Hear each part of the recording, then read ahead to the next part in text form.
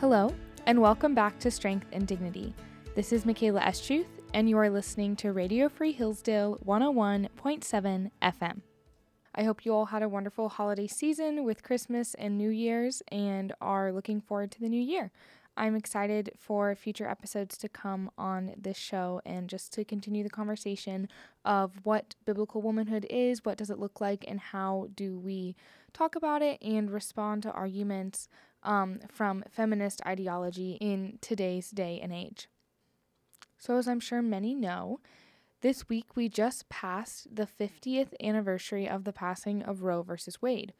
And last Friday was actually the annual March for Life, and it was the first March for Life that happened after the Dobbs decision in June of this past year, 2022, which overturned the decision of Roe v. Wade. So Roe v. Wade never saw its 50th anniversary passed legally, but this year is that 50th anniversary. And so on the website Ms. Magazine, which is where I pull most of my content from to respond to feminist argument, there was an article published written by Kathy Spiller, and she essentially just published a lot of quotes from various feminist thinkers, including Planned Parenthood and several other women. And she writes, "Tomorrow is the 50th anniversary of the Supreme Court's ruling in Roe versus Wade. On what would have been a day of celebration marking 50 years of legal abortion throughout the U.S., we're instead mourning the loss of our apparently not so fundamental right to bodily autonomy." So, Kathleen Spiller is basically emphasizing the fact that the Dobbs decision in June overturned Roe v. Wade, which is true, but as I've said previously in previous episodes, the Dobbs decision did not outlaw abortion. It simply returned the decision to the states. And so, in fact, many states have gone further than Roe v. Wade permitted in their own state law. But what the majority of feminists want to focus on is the loss that they had in June with Dobbs, and they paint it, as Kathy Spiller said, as a loss of the fundamental right to bodily autonomy. Whereas on the pro-life side, we see this as a victory in the fight for life. And yet we're not done. We say pro-lifers they still went to the March for Life this past weekend, even though the Dobbs decision happened in June, because we are still mourning the millions of children slaughtered over the past 50 years, and the slaughter that's still ongoing because of the decision that's still in the states. I'm sure anyone who is pro-life would say that they hope and pray for a day when abortion is unthinkable and when life is completely safe from the moment of fertilization, and that life is protected at conception all the way to birth. And so why many people went to the march this year is because life is still threatened. The fight is not over. And just as the feminists say the fight is not over, that's also what we're saying on our side. But Kathy Spiller continues and says, all this goes to show that Roe may be gone, but the fight for full access to abortion and reproductive health care goes on. So, just as she said, the fight for full access to abortion and reproductive health care goes on, the opposite side of that is what the pro-life side says, which is Roe may be gone, but the fight for life and human dignity recognized from the moment of fertilization continues. And so we have these two clashing worldviews of bodily autonomy and then human dignity and life in the womb. So speaking again from the pro-life side, my high school actually had the opportunity to go on their annual trip to the March for Life this past week. And they ran into the vice president of Mike Pence. He actually came and spoke to my high school. I'm originally from Cincinnati, Ohio, and I went to a very small Christian high school. So this is rather shocking. It was unexpected, but he had an acquaintance who asked him to come in and speak and just encourage these students. And so my high school shared that and shared some of what he said, and I want to share that on here. He specifically highlighted and emphasized that the founding principles of our country focused on life, that our declaration says life, liberty, and the pursuit of happiness. The first word in that aim and goal and the establishment of our nation was life. He said, "The cause of life is at the very center of the American experience." And then he encouraged the students, just as I'd been saying, that the pro-life perspective is not Dobbs happened and that was the whole purpose of the fight and we won and we're done.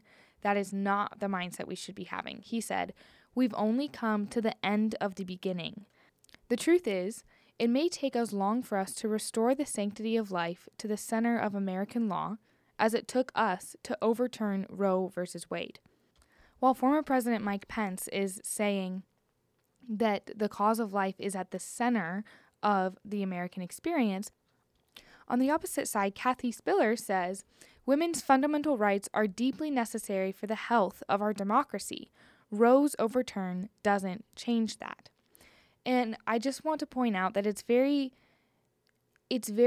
intentional that the feminist movement focuses on women's fundamental rights. As we've kind of talked before, the second wave feminist movement, which has gone radical and has developed into this change in thinking of overthrowing the years of tradition and the biblical model of manhood and womanhood, what they center themselves back on and point back to is that they came out of first wave feminism, which is in itself inaccurate, because first wave feminism was arguing for women's right to vote and just for a recognition in the common square, recognition of standing, of the ability and women's qualities. And no one should argue today that women are inferior to men and that women don't have the right to vote or anything like that. But the second wave feminist movement, and now many people say we're in the third wave feminist movement, point their roots back to this first wave. And so they love to start their arguments with women's fundamental rights, such as the right to vote or the right to participate in the public square, the right to express their opinions, all of that. But a woman's fundamental right does not include the right to take the life of another. In fact, a man's fundamental right does not include that. And even if that life is inside the woman's body, the life of that child is separate from her, and therefore that child has its own rights, and she has no right over it in order to end that or decide when she can dispose of the child. And yet the argument is focusing on these fundamental rights because they don't want to admit that the child in the womb is a child, that it's merely a clump of cells.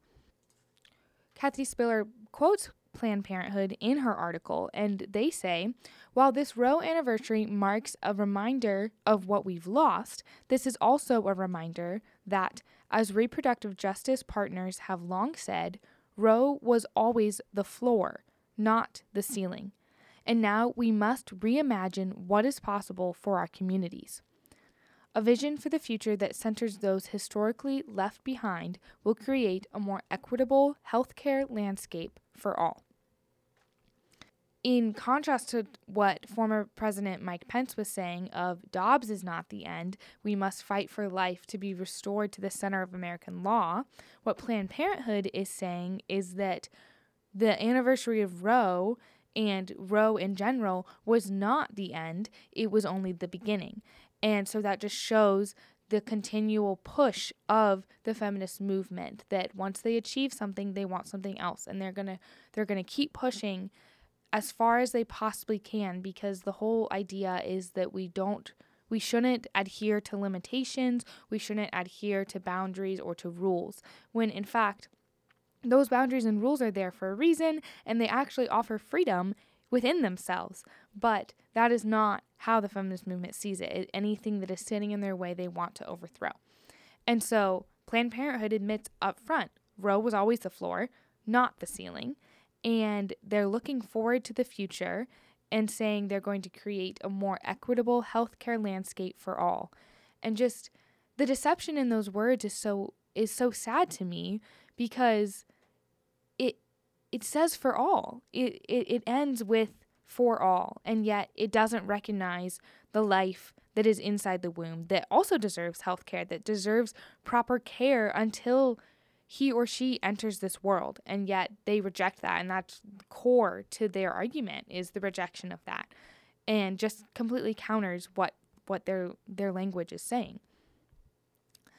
Maya Wiley, president and CEO of the Leadership Conference on Civil and Human Rights, which is a very interesting title for what she stands for, she says, "Today, we recommit ourselves to fight to ensure that every person can make decisions about their bodies. We know that it is people of color, low-income people, and transgender and non-binary people who already face so many discriminatory barriers to accessing health care and who are more harmed by this devastating decision. Other rights could be next." So, another ploy of the feminist movement is to turn this argument kind of on its head and say that we're not only discriminating against women, but we're discriminating against people of color, low-income people, and LGBTQ people, because these are all supporters often of their movement. And the really sad part about that is that a lot of women who turn to abortion because they are low income or because they have nowhere else to turn, because their family has rejected them, their husband, their boyfriend has left or shirked his responsibility, and they can't fathom caring for a child on their own. They don't have the funds to do it, and so they think the best option is to spend a lot of money on a procedure that will get rid of this problem. But in fact, what pregnancy care centers are doing in the city is hoping to be there for women and to offer help, to show them the beauty of the precious life inside of them, and to aid them with diapers, with care, with healthcare, and throughout their pregnancy, just assisting them. And so it's devastating to me that the feminist argument, especially as Maya Wiley says, is she's turning to these people who, in fact, do often experience lots of struggles and use them as their flag, as their victims, basically, and when, in fact, we're trying to reach out to them, too, and we absolutely care for them. And then, in addition, just going back to what I was saying earlier, it's a push. It's a push for transgender, for LGBTQ rights, as well as women's rights, because just that push and that desire never ends. It's never satisfied. The monster is always thirsty and starving and ready to devour whatever is before them. And I alluded to this before, but Maya Wiley, again, she's the president and CEO of the Leadership Conference on Civil and Human Rights. Civil and human rights. And yet she's advocating for the end of life, and she doesn't protect human rights in the womb, and she actually supports something that is the farthest thing from civil that you could possibly imagine. Destroying the life of an innocent child is horrendous. So, returning to former President Mike Pence's words, he quoted Thomas Jefferson saying, "God, who gave us life, gave us liberty. And I tremble for my nation when I think that God is just, and his justice will not sleep forever." Those are the words of Thomas Jefferson. And I, as a Christian, take both hope and fear in the Lord's justice, in the fact that in the end, he will restore things to the way that they should be. He will bring beauty, and there will be an end to suffering, there will be an end to pain, and he will make known the truth and the beautiful, just precious lives that he creates, that he forms and knits together in every single womb, that he knows us each by name before we take our first breath. That will be so clear, and it will be something that warrants praise from all of us to just glorify the Lord. And yet, his justice will not sleep forever, as Thomas Jefferson says. And so the Lord is not only saddened, but angered at the loss of life in this country, from around the world, the destruction of innocent children, and he will hold those responsible just for it. and they will not escape. And that's scary. And that can also be mourned in the fact that we pray for our enemies. We pray for those who cannot see the truth. And we are called to love our enemies, and so and love those who oppose us. And so therefore there's hope in the fact that we will reign victorious, and there's also fear in the fact of the Lord's justice, but we know it is good, and we know we will not question it when he does return. And going off of that point, today at College Baptist, Bryce Asberg of Hillsdale's Helping Hands, a pregnancy center right here in Hillsdale, he spoke at College Baptist this morning. And in his sermon, he quoted from 1 Peter chapter 5, verse 8, which says, "The devil came to steal, kill, and destroy." And his words really stuck with me, and I'm so glad they did, that I was able to share them with all of you. He said that you could substitute the word abortion for the devil, and it fits perfectly. Abortion came to steal, kill, and destroy. And he said abortion takes a woman's money. Abortion robs a woman of her money. It's an expensive procedure, and it is a futile promise because it's payment for something that will ultimately destroy both life and the woman herself. It then takes the life inside her womb and destroys her mental, emotional, and psychological health. And just the sadness of that and the truth of that, the truth of this scripture that Peter was writing at that time, saying the devil came to steal, kill, and destroy, and yet we're looking around today and saying that's exactly what is happening. So with all this in mind, we must recognize that feminists are fighting harder than they ever have before. We must stand up to defend future generations harder than we ever have before, but we must do so with love and with grace, because only by the grace of God can we ourselves recognize such beauty, the beauty of life, and just glorify Him for it. And so we must pray that He would reveal that to others in His perfect timing. So I'm going to close today with the words of former Vice President Mike Pence. He says, "The ideals at the center of this nation make us free. I charge you and challenge you. Run the race set before you with perseverance, because in time we will reap the harvest. Do not give up. We will restore the sanctity of life to the center of American law. God help us all." Thanks for listening to Strength and Dignity. It was a joy to be back, and I look forward to the future. This is Michaela Estruth, and you're listening to Radio Free Hillsdale 101.7 FM.